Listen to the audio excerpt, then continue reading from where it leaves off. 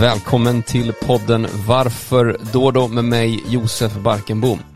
Podden vi snackar varför man tror det man tror, tycker det man tycker och gör det man gör. Jag har bjudit in olika gäster som jag tror kan berika ditt liv. De har berikat mitt. Vi är inte alltid överens, men det är det som gör det lite extra roligt tycker jag. Själv så är jag kristen. Jag tror på Bibeln, jag försöker följa Jesus. Jesus är det bästa som har hänt mig och jag tror att alla människor kan få uppleva Jesus. Men gästerna som jag bjudit in, de tror inte alltid på Jesus, men ju roligare är ju det. Men förhoppningsvis så är vi vänner när denna timmen är klar. Men man vet aldrig. Så enjoy the ride och välkommen till Varför då.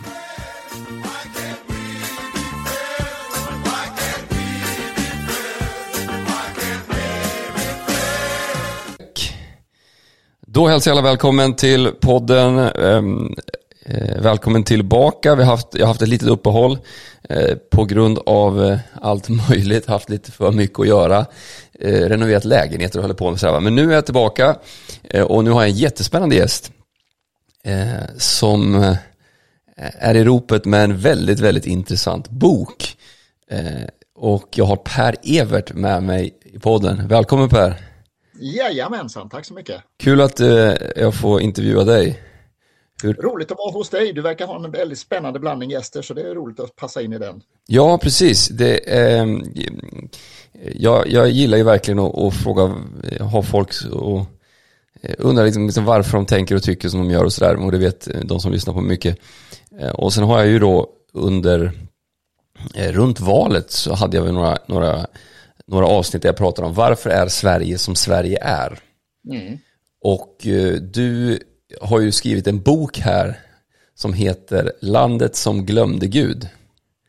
Precis så, ja. Det är ju populärversionen av min doktorsavhandling om just hur Sverige blev Sverige. Så vi ska prata om det.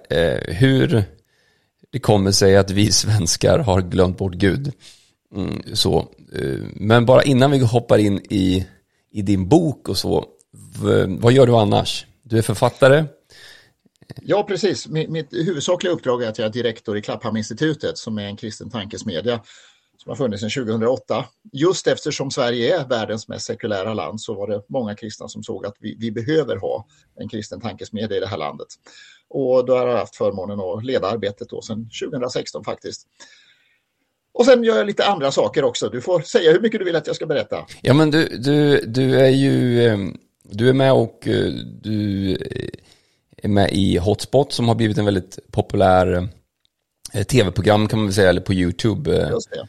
Det är ju det här programmet fast med bild så att säga. Ja. Vi intervjuar olika intressanta personer. Ganska tunga intellektuella samtal i en timme. Men jag skulle säga att du är på en stor publik till det. Absolut. Jag skulle säga att det är en lite annan nivå än min podd. Alltså. Ja, men vi får se. Vi försöker hålla oss både förnuft och känsla. Ja, men men sen är du skriver också lite för Världen idag. Ja, jag skriver ledarartiklar i Världen idag ungefär en gång i veckan. Mm. Och du bor nere i Småland? Ja, eller uppe i Småland, på småländska höglandet. Ja, just det. Och här är det snö, ja det är det väl kanske där du bor också nu. Det är det. Men hur ser din familj ut? En fru och 4 barn. Ja, just det. Härligt alltså.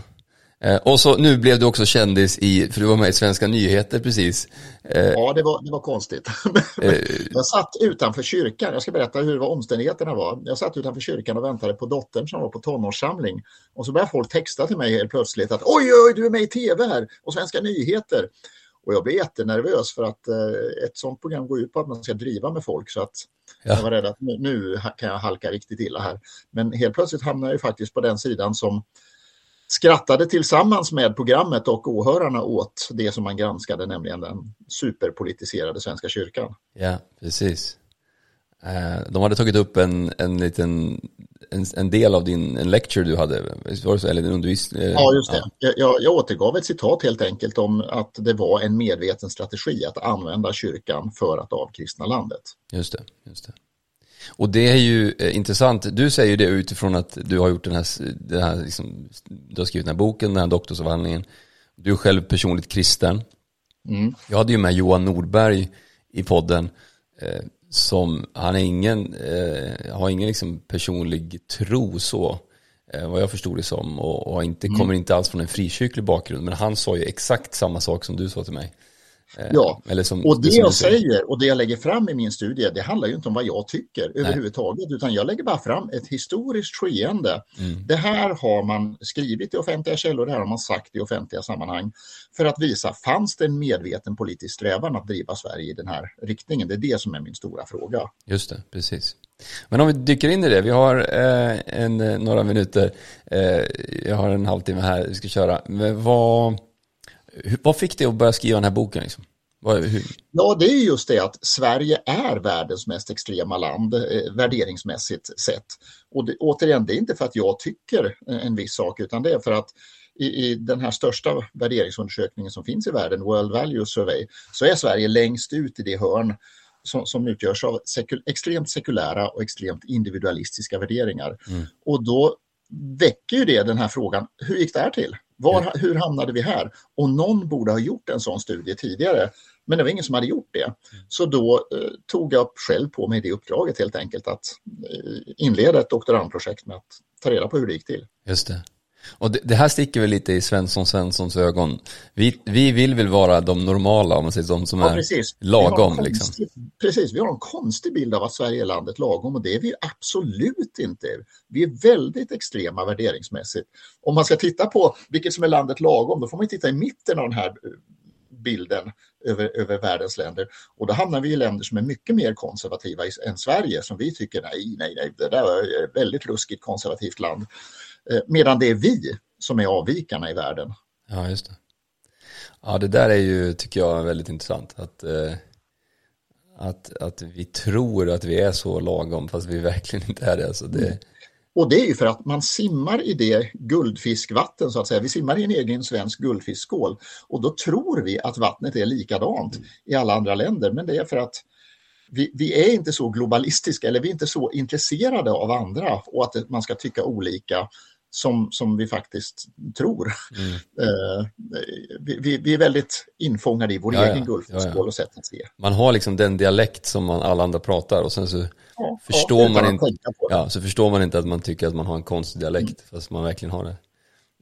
Så därför måste man liksom medvetet ställa sig utanför och titta på det svenska sammanhanget och studera det, och det är det jag har valt att göra då. Just det. För att skapa en diskussion som den vi har här och nu, och den som jag hoppas att många andra ska ha, om hur Sverige blev Sverige och vad vi tycker om det. Precis. Men om man går liksom, hur långt tillbaka har du gått då, och hur började du den här liksom? Min huvudperiod att studera är den period som ett parti styrde Sverige. 1932 blev Per Albin statsminister. Väldigt kaotisk period. Man bytte regeringar hela tiden i Sverige. Så det var nog ingen som tänkte att han skulle sitta särskilt länge. Regeringen före honom satt 46 dagar, tror jag det var. Men han satt i 44 år. Eller inte han själv, men hans parti. Fram till 1976. Och det är en unikt lång period för ett parti att styra ett land. Det finns inte i någon annan västerländsk demokrati som ett parti har haft makten så länge i ett land. Och det gör att den här perioden blir extra intressant. Därför att det hände så mycket i Sverige också. Så mycket förändrades och omvandlade Sverige just i den här sekulära riktningen och individualistiska riktningen. Sen tar jag upp en del av förberättelsen för historien fram till 32 också. Men huvudfokus ligger just på den här unikt långa regeringstiden för ett parti. Just det. Så om vi bara dyker in där innan 32 då. Hur såg Sverige ut, skulle du säga då? Då är ju Sverige ett ganska traditionellt lutherskt land. Vi har haft en luthersk statskyrka i 400 år då. Nu har vi haft den nästan i 500 år. Och det är kanske ingen jättebra idé att ha en statskyrka. Om man nu skulle gå tillbaka och ge rekommendationer till Gustav Vasa och andra hur man ska styra ett land och styra en kyrka, så är det ingen bra idé med en statskyrka. Därför att kyrkan blir så tajt kopplad till staten, och den uppfattas som ett redskap för den politiska makten. Och det förstår man väl på något sätt också att arbetarrörelsen var kritiska mot. Och det var ju även frikyrkorörelsen. Väckelserörelsen ville ju också ha frihet från statskyrkosystemet. Så att det var egentligen två grupper som både arbetarrörelsen och väckelserörelsen som ville ha en större frihet från statskyrkosystemet. Men de hade ju helt olika mål. Väckelserörelsen hade ju som mål att dra människor till Jesus och till personlig tro, och arbetarrörelsen och framförallt den socialistiska politiska delen av arbetarrörelsen ville sekularisera landet och dra landet bort från Gud, åtminstone bland de som var mest radikala antireligiösa. Just det. Och det kan man väl säga att de har lyckats med ändå? Ja, det måste man säga att det här projektet har varit extremt lyckosamt om man tycker att det här var ett viktigt projekt att driva.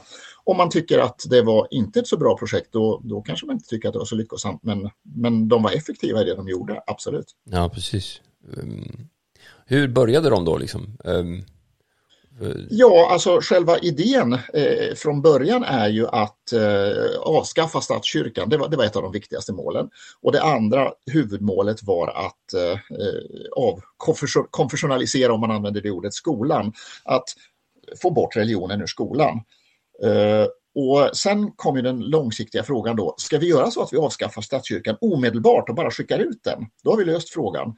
Men det är klart, då kan ju den fortsätta ha stort inflytande över folk, och det är ju inte bra, tyckte de som var sekulärt sinnade. Utan då sa de att det kanske är bättre att vi, precis som jag sa i det här klippet som de läste upp i Svenska nyheter, det kanske är bättre att ta över statskyrkan politiskt och omforma den och sekularisera den inifrån. Ja. Sen kan vi släppa den. Och det dröjde ända till år 2000 som bekant. Men då kände man att nu har vi tagit över den politiska makten och ideologin över kyrkan helt och hållet, så nu kan vi släppa den fri. Just det. Ja, för det var, vad hette han? Arthur Engberg som sa... Precis. Engberg var han som var ecklesiastikminister, som alltså ansvar för både kyrka och skola. Ja, just det. Grekiska ordet ekklesia. Som var första ecklesiastikminister i Per Albins regering.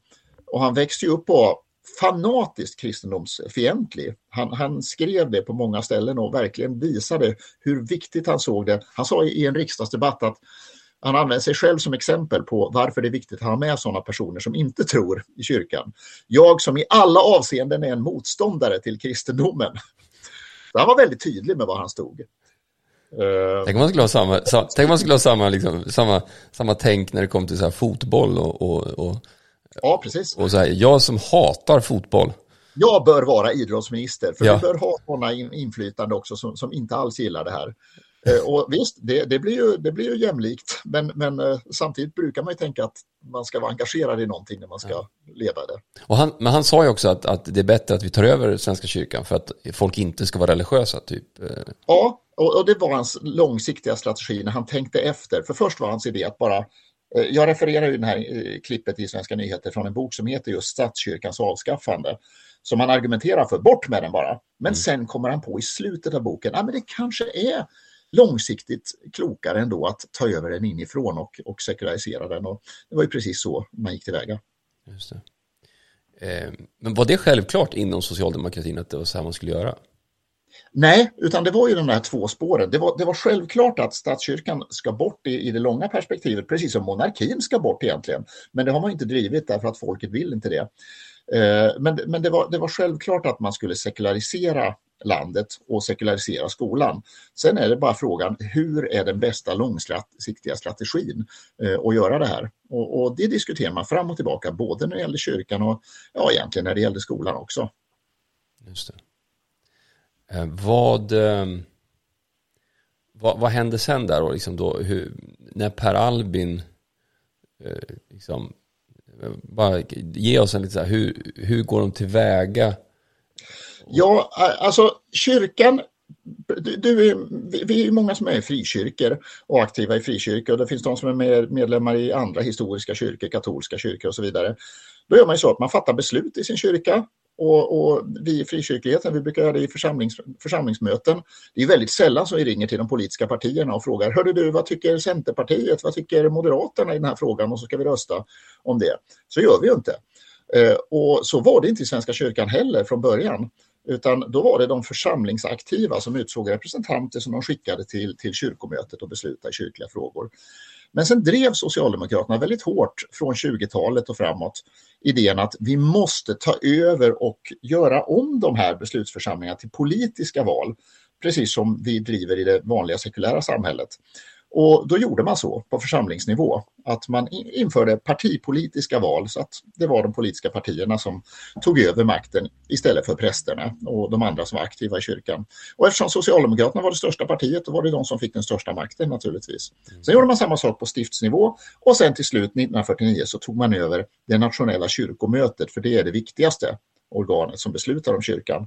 Och när man väl hade tagit över politiskt kyrkomötet, då visste man att även om kyrkan är ganska fortfarande traditionell och bibeltrogen, så kommer den inte vara det på sikt. Därför att eftersom åren går så kommer det politiska tänkandet att mer och mer ta över kyrkan.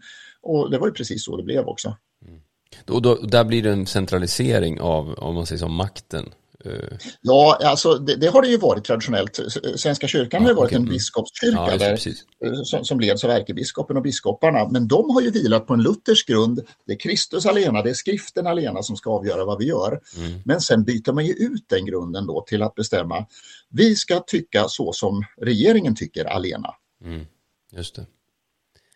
Och det här är också parallellt med det övriga samhället väl? Alltså alla andra, ja, men som du sa, skola då, men även det kanske inte du, jag har ju inte läst din bok, jag skulle säga det. Men jag tycker jag ställa mer nyfikna frågor. Ja, och därför säger jag kanske också mina frågor lite dumma, jag vet inte. Men jag rekommenderar alla att gå och köpa ett ex. För då får ni hela berättelsen, ja precis. Exakt. Jag är ju en sån här, jag kommer den ut som ljudbok? Det får vi se. Ja, det tycker jag, så att du når mig. Ja. Jag är ett stort fan av ljudböcker och poddar. Så. Men anyway,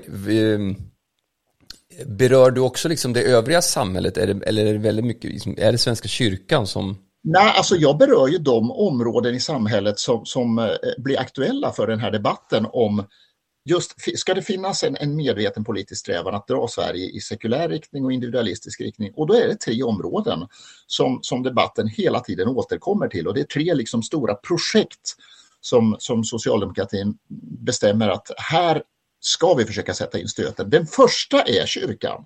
Och då talar vi alltså om statskyrkan som man kan kontrollera politiskt. Den kommer först. Och sen när man är klar med att ha sekulariserat kyrkan inifrån, då går man vidare till skolan. Man har gjort ett antal reformer tidigare, men de stora förändringarna i skolan kommer på 60-talet egentligen. Det är så de stora debatterna är. Du och jag var ju inte födda då när de gjorde namninsamlingen, men 1963 hade man en namninsamling i Sverige där över 2,1 miljoner svenskar skrev under namninsamlingen om att bevara kristendomsämnet. Folket ville ha kvar det.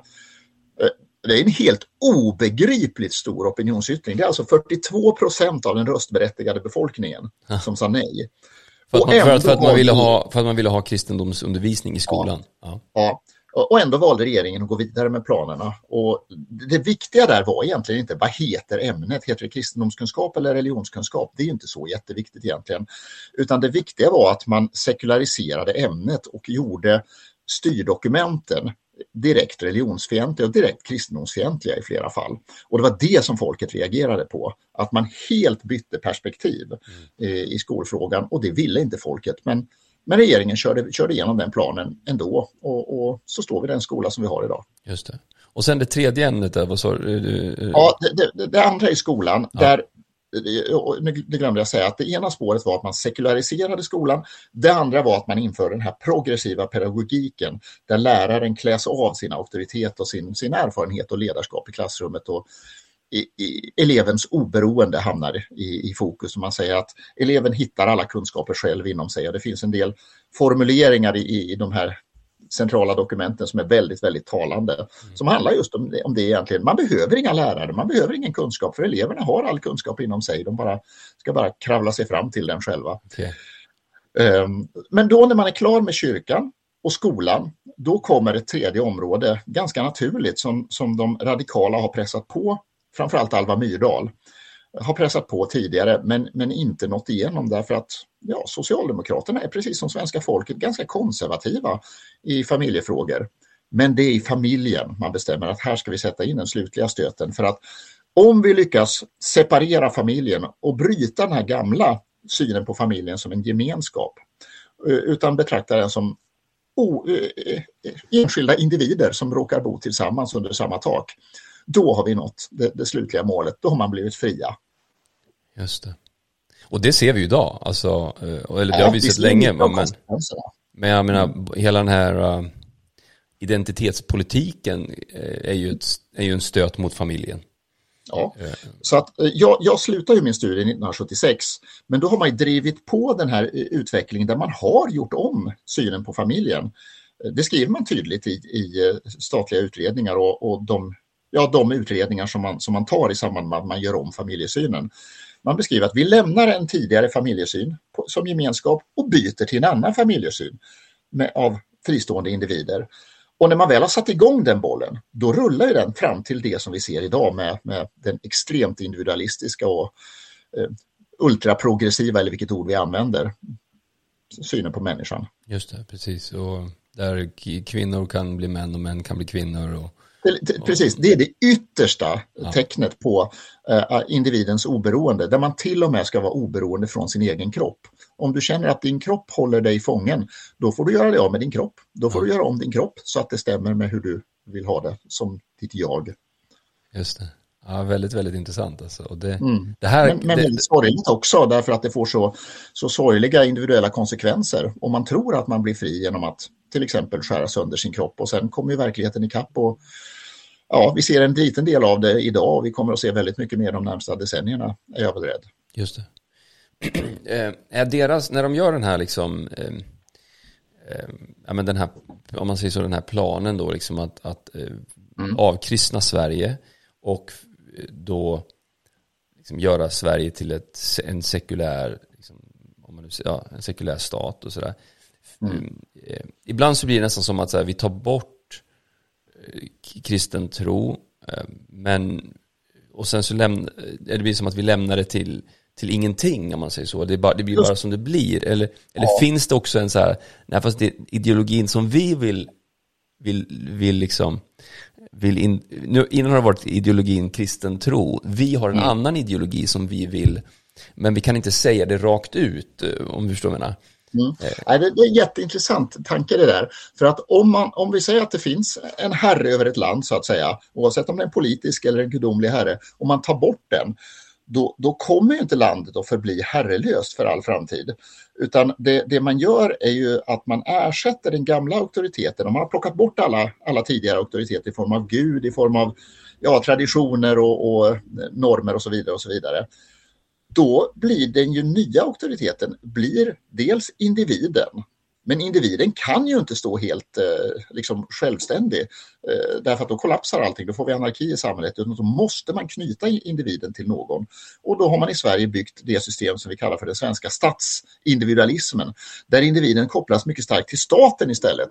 Via bidrag och via offentlig sektor och via skatter och så vidare, så blir staten den nya herren som på något vis ska garantera att individen kan stå fri från alla de andra banden som man ville slita loss individen från kyrkan, från familjen och från andra delar av civilsamhället. Just det. Så du skulle säga att det är inte egentligen socialism, men i och för sig socialism handlar väldigt mycket om staten. Såklart att staten ska distribuera rikedom och liksom sätta värderingarna och så, men skulle du säga att det är socialism som har drivit den här, eller är det något annat? Ja, precis. Jag tror att du är inne på spåret här. Och jag skriver det på baksidan av boken också. Att det är inte bara socialism som har drivit den här rörelsen. Socialdemokraterna, det är ju uppenbart socialistisk rörelse som har ett socialistiskt långsiktigt mål. Åtminstone i början, sen blir de lite mer pragmatiska med tiden. Men det är ju också en koppling till en radikal form av liberalism. Alltså att individen ska själv skapa sin egen väg. Så att den här kombinationen av socialism och liberalism, det är kanske det som har gjort att det här projektet har nått sån framgång i Sverige. För då har man både kunnat få med de som betraktar sig som vänster och socialister och de som betraktar sig som liberala. Och de har liksom fattat varandras händer och sagt att vi bygger det här systemet där individen blir alltings mål och mening. Och så kapar vi banden till allt det gamla och hoppas att alla blir fria och lyckliga då. Just det. Ja, för det finns väl en risk i det här att man tänker att allt är Socialdemokraternas fel. Och de som lyssnar på den här podden, de har väl insett att jag kanske inte har den bästa, mest positiva inställningen till socialdemokrati. Men det är ju faktiskt inte bara sossarnas fel i det här. Ja. Alltså det är Socialdemokraterna som är det parti som har lett den här utvecklingen. Det är ingen som helst tvekan om det. Nej. De borgerliga partierna var mycket mer positiva till kristendomen till exempel, som samhällsgrundande. Framförallt Bondeförbundet, det som idag heter Centern, och högern, det som idag heter Moderaterna, var mycket mer, till och med mer positiva till den kristna tron tycker jag, än vad Kristdemokraterna var. KDS när de startade. KDS hade egentligen inte behövts om Bondeförbundet, Centern och högern, Moderaterna hade hållit fast vid sin linje. Men de här partierna blev ju sekulariserade i takt med att samhället hade sekulariserats, eftersom det ledande partiet sekulariserade samhället. Så att drivkraften har kommit absolut från Socialdemokraterna, men det är inte bara socialistiska idéer utan det är också liberala idéer. Och det är så tror jag Palme, när han beskriver sig själv och talar om svensk politik i andra länder, då talar han inte bara om att här har vi lyckats med socialismen. Ja, det säger han när han är på Kuba, för det passar bra där. Men när han är i USA till exempel, då säger han att det här är liberala idéer som vi har drivit och titta här vad framgångsrikt vi har varit i Sverige. Så att det är intressant. Det är en slags koppling mellan socialism och liberalism. Just det. Ja, men intressant. Men det börjar med, vi bara backa lite här då. Vi börjar med, det är Per Albin först. Och sen så kommer ju... vem kommer då? Ja, förlåt. Men Per Albin faller död ner på vägen. Per Albin faller död ner på vägen hem till en av sina 2 familjer. Just det. Ja, det är också intressant. Jag såg det är jätteintressant att många av de här ledande gestalterna, de lever ett minst sagt kreativt familjeliv, om vi ska använda det diplomatiska uttrycket. Det var känt att han hade 2 familjer plus älskarinnan på kontoret. Skriver han om i dagboken också, kan man läsa i efterhand. Men han föll död ner på vägen dit och då måste man utse en efterträdare och då blir det en förhållandevis ung man som heter Tage Erlander. Just det. Tage Erlander, jag har faktiskt jag skulle köpa en lägenhet för något år sedan. Så kollade jag på en lägenhet och sen när jag läste igen det var det samma hus som Tage Erlander hade bott i en lägenhet i Bromma, inte långt från Alvik. Men han var ju statsminister väldigt länge. Ja, 23 år. Sveriges längsta statsminister, både i centimeter och i år räknat. Han levde ju ett väldigt, väldigt blygsamt liv, Tage Erlander. Som sagt, som du säger, han bodde i en vanlig lägenhet och blev körd till jobbet av frun. Han hade inget körkort själv och ganska sympatisk person. Det är svårt att tycka illa om Tage Erlander. Ja. Men det som var hans stora inflytande var just att han gav inflytande till de andra som var mer radikala än honom. Till exempel Olof Palme som blev Erlanders sekreterare och sen växte och fick makten själv. Just det. Och Alva Myrdal som han också gav inflytande i skolkommissionen. Och Stellan Arvidsson, hans gamla studiekamrat från Lund, som han gav inflytande i skolkommissionen också. Som sen blev ordförande många år i vänskapsförbundet Sverige DDR. Och som tyckte att DDR är det främsta lyckoriket på jorden. Och så ska vi bygga den svenska skolan. Och lyckades väldigt framgångsrikt med det också, måste man säga. Just det. Ja, och han hade väl också lite frikyrklig, han var lite missionsförbundare från början. Tage Erlander var uppväxt i Missionsförbundet. När han kom till Lund som student, då var den första föreningen han gick med i var en bibelstudiegrupp. Ja. Men sen under tiden han var i Lund, då kom han i kontakt med en annan rörelse, en politisk rörelse. Och när han var klar med sina studier, då hade han lämnat det gamla sammanhanget och helt gått med i det nya. Just det. Men han hade kvar ganska så traditionella värderingar, kristligt sinnade värderingar liksom. Även om man tyckte att själva tron är ointressant, den behöver vi inte längre. Men han var inte fanatisk kristendomsmotståndare på samma sätt som till exempel Engberg. Ja, just det. Ja, och han gillade väl USA ganska mycket också? Ja, det är klart att han var ju statsminister efter andra världskriget och han såg ju hur illa det har gått i Europa med nazismen och kommunismen. Så att även om han var socialdemokrat så insåg han ju att det finns ett land som är demokratiskt och fritt och vi måste väl koppla till dem på något vis. Ja, just det. Vad mer kan man säga om hans liksom... Du menar att det stora är att han gav egentligen makt till dem? Ja. Det skulle jag absolut säga. Han var ju faktiskt ledare, Tage Erlander själv, för skolkommissionen, 1946 års skolkommission. som röstade och diskuterade vilken väg ska vi hitta för skolan. Men han fick ju lämna den posten när Per Albin föll död ned och han fick kliva in och bli statsminister istället. Så att det är väldigt spännande att just studera de här dokumenten som jag har gjort och kunna läsa innantill. Vad är det som har hänt? Vilka personer är det som har drivit? Vilka personer är det som eventuellt har hållit tillbaka? Tage håller tillbaka när man märker i partistyrelseprotokollen som jag har suttit och läst på Arbetarrörelsens arkiv. Och de har diskussioner då. Ska vi springa i den här radikala nya riktningen och till exempel göra om familjen? Då ser man att Tage försöker hålla tillbaka så gott han går. Men de som är radikala är starkare än han, helt enkelt. Och det är Olof Palme och det är några till. Jag förstår. Men har det här med något med att göra? För jag tänker ju ändå att, eller, av det jag har läst så har jag förstått att Sverige har gått ifrån att ha en då, jag vet inte om det började med Per Albin då, men att staten var ganska liten ändå, liksom förhållandevis till. Och sen så växer den och man tar in mer skattepengar och man tar hur mycket... Det är ju en del av den socialistiska idén, att den offentliga sektorn ska ständigt växa. Exakt. Växer den väldigt mycket under Tage Erlander, skulle du säga? Ja, det gör den. Därför att Sverige är ju så ekonomiskt starkt. Alla de andra länderna nästan i Europa har ju varit med i kriget och blivit sönderbombade och förstörda. Sverige står ju starkast därför att vi inte var med i kriget. Så att där har ju Socialdemokraterna på något vis en historisk tur att de råkar ha lett landet. Per Albin är statsminister under kriget och när kriget är slut då röstar folk på det parti som man tycker det verkar ha gått bra för Sverige. Det är nog statsministerns förtjänst, det är nog Socialdemokraternas förtjänst. Och så fortsätter man att rösta på det partiet. Och eftersom Sverige står ekonomiskt starkt då kan man ta in stora skatteintäkter. Och därmed växer också den offentliga sektorn och blir jättestor i Sverige. Och det är ju en del av byggandet i den här statsindividualismen. Staten blir starkare och starkare och individen behöver därmed inte familj och kyrka och andra sådana här gamla saker som man tycker man kan koppla loss. Just det. Och det är klart att får du hjälp då, om man säger så, av staten så tycker man att men det här blir väl bra liksom. Ja.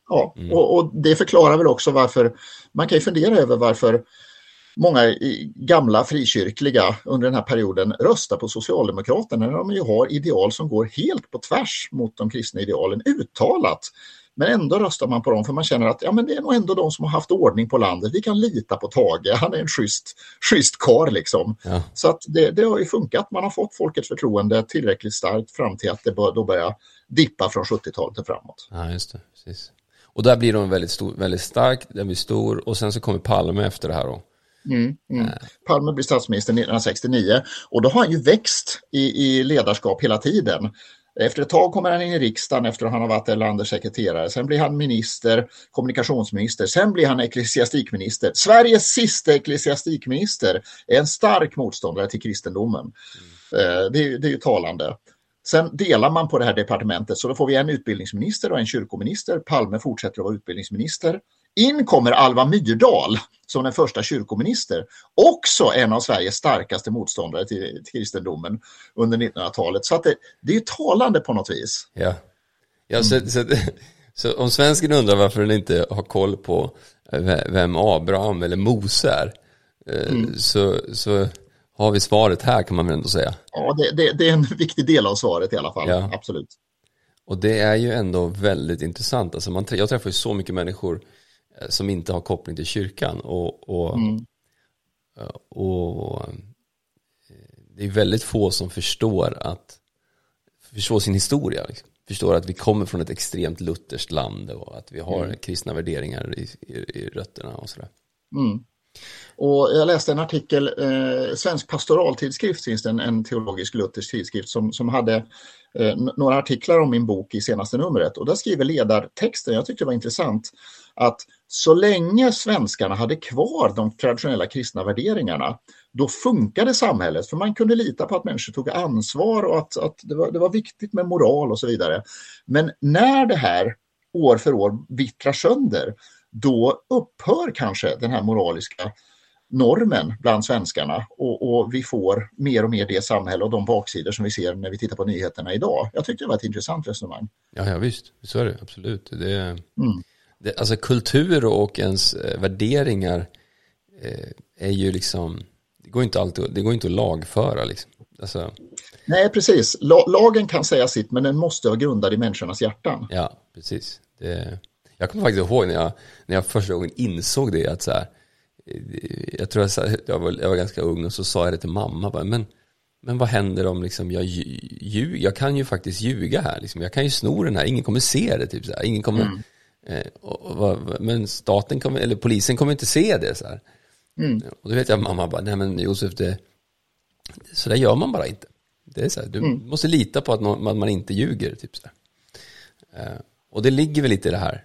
Och det är väl där jag tror svenskar är kanske lite naiva då, och tror att när vi slänger ut värdegrunden kristen tro, så kommer vi liksom fortsätta vara snälla, fina, trevliga människor på något sätt, va? Ja, och det där blir ju märkligt, för att när man river ner ett staket så märker man att oj, det blir det kaotiskt, folk springer hit och dit och gör konstiga saker. Då får man sätta upp nya staket, till exempel då när det gäller relationer och sexualitet till exempel.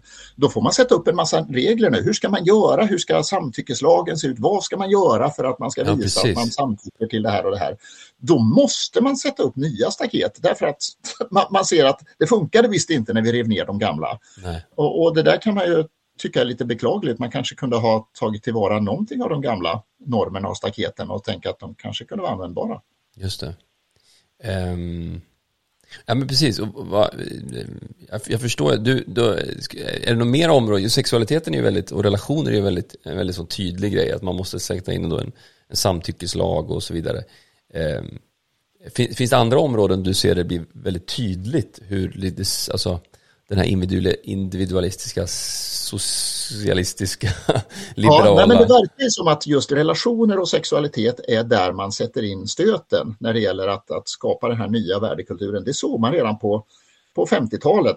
Det är ett jätteintressant dokument som är ett biskopsbrev 1951, där alla biskopar i Svenska kyrkan skrev ett brev till alla präster. För de skriver att nu ser vi att det verkar vara en ny värdekultur som vill trycka sig på i Sverige. Och då vill vi förklara så här, att alla beslut och alla ställningstaganden som kyrkan ska ge måste grundas på 1. Guds vilja, 2. Guds bud. Så att vi behöver inte bry oss alls om de här nya idéerna som kommer. Så att extremt traditionellt konservativt ställningstagande från hela biskopsmötet i Svenska kyrkan. Men sen visste ju då är vi 1951, men 2 år tidigare har man fattat beslut om att politisera kyrkomötet. Så politikerna visste att det spelar ingen roll att biskoparna sprattlar nu. Vi kommer låta den här utvecklingen rulla. Om ett antal generationer så har vi biskopar som tycker som vi. Och se så det gick. Just det. Ja, intressant. Men, ja, det är precis. Men om vi bara går tillbaka till Palme, bara förfölja lite kronologiskt ordning, och sen så skulle jag undra lite, har en till fråga sen, men vad händer, vad gör Palme? För det är väl väldigt mycket som händer på 60-talet och 70-talet. Ja, och det gör det ju i många länder, att det är liksom revolutionära idéer som sprids. Men i de flesta andra länder då ser politikerna att vi måste nog hålla emot lite. Vi kan inte låta de här nya radikala idéerna bara rulla över och ta över samhället, för då får vi kaos. Medan i Sverige så var det tvärtom. Där var det några av de mest radikala förespråkarna för den här nya agendan och nya filosofin som fick det största politiska ansvaret. Där har vi Olof Palme, där har vi Alva Myrdal och där har vi Stellan Arvidsson. Så det är 3 mycket starka och hängivna ledare för den här nya filosofin som leder Sveriges politik på 60-talet, och det gör att de här nya idéerna får sånt extremt stort genomslag, inte minst i skolan. Om vi går tillbaka och läser 1969 års läroplan, den är så radikal som man tror knappt att det är sant när man tittar på det idag, för sen har det kommit en reaktion tillbaka där man liksom har insett att vi måste nog ta tillbaka någon slags auktoritet hos läraren, för annars så funkar ingenting i skolan. Men det var ändå en stark ny filosofi som man byggde in i skolan från 60-talet och framåt. Och alla vi som har växt upp i Sverige från den tiden, vi har påverkats av den skolsynen och den kunskapssynen och den moralsynen, vare sig vi vill det eller inte. Ja, just det. Nu undrar jag, vad gör frikyrkan och alltså inte då Svenska kyrkan, men vad gör frikyrkan i det här läget för att stå emot det här? Eller? Ja, nu ska jag säga, jag har inte djupanalyserat vetenskapligt de dokumenten från frikyrkan, utan jag har bara tittat in, utan jag har framförallt fokuserat på de politiska aktiviteterna. Men det man noterar är ju att frikyrkorna är väldigt avvaktande. Det är nog min liksom övergripande analys av det. Man startar visserligen ett parti, man startar KDS och man protesterar ivrigt mot till exempel mot avskaffandet av kristendomsundervisningen. Men där är på något vis en vändpunkt, märker man, att man gör den här jättestarka opinionsyttringen, men man förlorar sakfrågan och regeringen tillåts driva på och sekularisera skolan och individualisera skolan. Och där på något vis får man känslan av att frikyrkligheten ger upp. Det är fortfarande frikyrkosamfund som växer. Pingströrelsen fortsätter ju att växa i flera årtionden till. Men man har tappat kraften av den här oppositionella profetiska motrösten.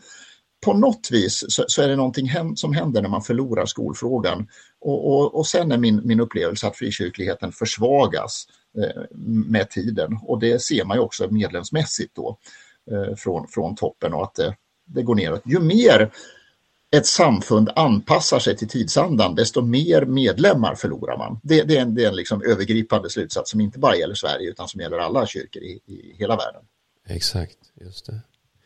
Var det så att liksom frikyrkan började ägna sig åt sitt, om man säger så, man struntade i att påverka politiken och samhället? Det var att man bara ägnade sig åt sin kyrkbyggnad typ, ja, om man säger så. Det är en rörelse som har varit ganska stark i svensk frikyrklighet, åtminstone efter sista halvseklet. Om man kallar den för pietistisk eller anabaptistisk eller något annat, som gör att, precis som du säger, ja, men vi ägnar oss åt vårt, stör inte oss, utan låt oss ägna oss åt våra grejer som vi tycker är bra. Och om vi inte skriker så mycket så kanske ni inte bråkar så mycket med oss. Men då kanske man inte förstår hur stark den här sekulära pressen är. Både på oss som individer, alla vi som är med i frikyrkor, vi är ju individer som finns i samhället. Och då tänker vi kanske inte på hur starkt vi influeras av den här sekulära och individualistiska strömningen som påverkar hela samhället. Det är ju det ena, som individer, och det andra är hur mycket vi som församlingar och samfund påverkas av tidsandan när regeringar och myndigheter vill lägga krav på kyrkorna. Ibland sprattar man lite, som det har varit i den här diskussionen kring demokratikriterier. Och där vann ju faktiskt Sveriges kristna råd. Det bråkade ju Sveriges kristna råd lite grann. Och då backade politikerna, framförallt eftersom man bytte regering. Socialdemokraterna hade ju gått till val på att de skulle köra de här demokratikriterierna, men där ser man ju att politik spelar roll faktiskt. Att om man har olika regeringar kan de ha olika inställningar till kyrkan och kyrkans frihet. Men påverkan, att försöka påverka politiker spelar också roll. Och i just den frågan så gjorde Sveriges kristna råd ett bra jobb. Just det. Ja, för min upplevelse är väl att Sverige har lite abdikerat från att liksom, eller kristna i Sverige kan jag tycka har liksom, man säger, vi vill, det är lite fult att vara lite politisk. Det är lite fult att ägna sig åt liksom, de frågorna, utan vi ska bara ägna oss åt kyrkan och sådär. Och det kanske är resultatet av att just det politiska projektet har lyckats. Att vi förstår inte hur mycket vi är påverkade av tidsandan. Socialdemokraterna tog ju redan i sitt första partiprogram 1897 idén om att religionen ska vara privat. Den ska inte vara offentlig och finnas i samhället och sådär. Ja, och på något vis, med den stora påverkan, så har vi alla fått den idén. Någon som sitter på vår axel och viskar, religionen ska vara privat, den ska inte ha någonting med samhället att göra. Gör inget väsen av dig, ta inte för stor plats. Exakt, och det gör ju att ibland i vissa människor man träffar och man kommer in på tro, så blir de nästan förnärmade bara man liksom säger att man är kristen typ, eller så här, ja det får du vara, men du får absolut inte försöka påverka din tro på mig till exempel. Ja. Det är en sån. Och där är ju Sverige väldigt speciellt, därför att i de flesta andra länder då ser man ju religionen som det är någonting positivt som gör att samhället funkar, vi har värderingar och normer och så vidare. Men just i Sverige så utmärker vi oss när man ställer enkätfrågor om, är religionen mest en positiv eller en negativ kraft i tillvaron? Ja, då svarar vi negativ, därför att vi har formats av en sån värdekultur under generationer. Men det är inte säkert att det är sant bara för att vi har växt upp med den idén. Nej, precis.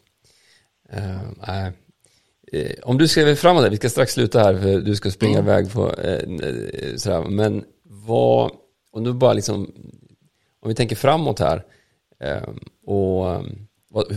hur tror du, vart är Sverige på väg liksom? Ja, your guess is as good as mine. Vi kan ju alla spekulera inför framtiden, men det jag funderar på och de slutsatser som jag drar av det här projektet som jag har studerat är att ett land blir så som människor påverkar det att bli. Politiker kan påverka ett land. De här som drev Sverige i den här extrema riktningen som vi är i, de var inte så jättemånga egentligen, men de var väldigt hängivna till det som de såg som liksom sin kallelse att avkristna Sverige. Och när den kristna rörelsen startade, då var ju den också en liten oppositionsrörelse. Det var ju 11 lärjungar och några andra hangarounds som startade det som idag faktiskt är världshistoriens största folkrörelse. Ja. Så att man behöver inte vara så många för att påverka ett land, men man behöver vara hängiven och brinna för sin sak. Det var de som förändrade Sverige till landet som glömde Gud, men det var också de som startade den kristna rörelsen och spred den över världen. Just det. Wow.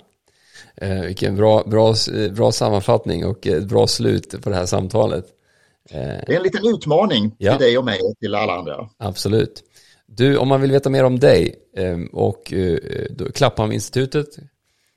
Precis, då går man in på klapphamninstitutet.se. Jag ser att det är flera nya människor som upptäcker vårt arbete. Du kanske har en del att göra med det här arbetet som jag gör just nu. Som går in på Klapphamns hemsida och skaffar vårt nyhetsbrev. Och jag har en egen hemsida också, perewert.se, med material och föreläsningar och lite sånt där. Just det. Och vill man köpa en bok, hur gör man då? Då går man till förlaget eller då går man till bokhandeln eller så beställer man hos mig eller något sånt. Det går alltid att hitta. Just det. Men man kan gå in på perewert.com, sa du? .se? .se. Det kan man också göra. Och där kan man beställa en bok. Det kan man också göra. Det är bra. Det tycker jag vi alla ska göra. Jag fick faktiskt jag ska ha en grej här imorgon. Där jag ska sitta och intervjua Jan Emanuel, och då skrev en vän till mig, ta med ett ex av Per Ewerts bok och ge honom. Då får du vara snabb om du ska fixa det till imorgon. Men det är det jag vill, att ta den här diskussionen till de som är politiskt engagerade och som kanske värjer sig för frågorna. Just Jan Emanuel är även så här som faktiskt vågar brottas med svåra frågor och vända på saker på ett lite oväntat sätt. Så att han är en typisk sån här person som jag tycker du ska skrämma igång med de här frågorna och de här typen av utvärderingarna. Hur blev egentligen det svenska projektet och vart vill vi gå härifrån? Precis. Nej, men jag ska försöka få tag i ett ex, annars ska jag skicka det senare till honom. Det är bra. Så och nästa gång vi ses så får du signa den eller något. Så gör vi. Men du, Per Ewert, stort tack för din tid. Jag vill önska dig Guds välsignelse. Tack detsamma till dig. Och tack alla som har lyssnat. Stort tack för att du har lyssnat denna gång. Jag hoppas verkligen det här har berikat dig. Jag uppskattar att du har tagit dig tid att lyssna på detta samtal. Och jag hoppas vi hörs snart igen. Har du några frågor får du självklart ställa dem. Jag älskar frågor. Du hittar mig på Facebook och Instagram. På Instagram heter jag Josef Emanuel. Och på Facebook Josef Emanuel Barkenbom. Eller så hittar du mina uppgifter här nedanför i podden. Jag vill önska dig en fantastisk skön dag och Guds välsignelse. Och så hoppas jag vi hörs snart igen.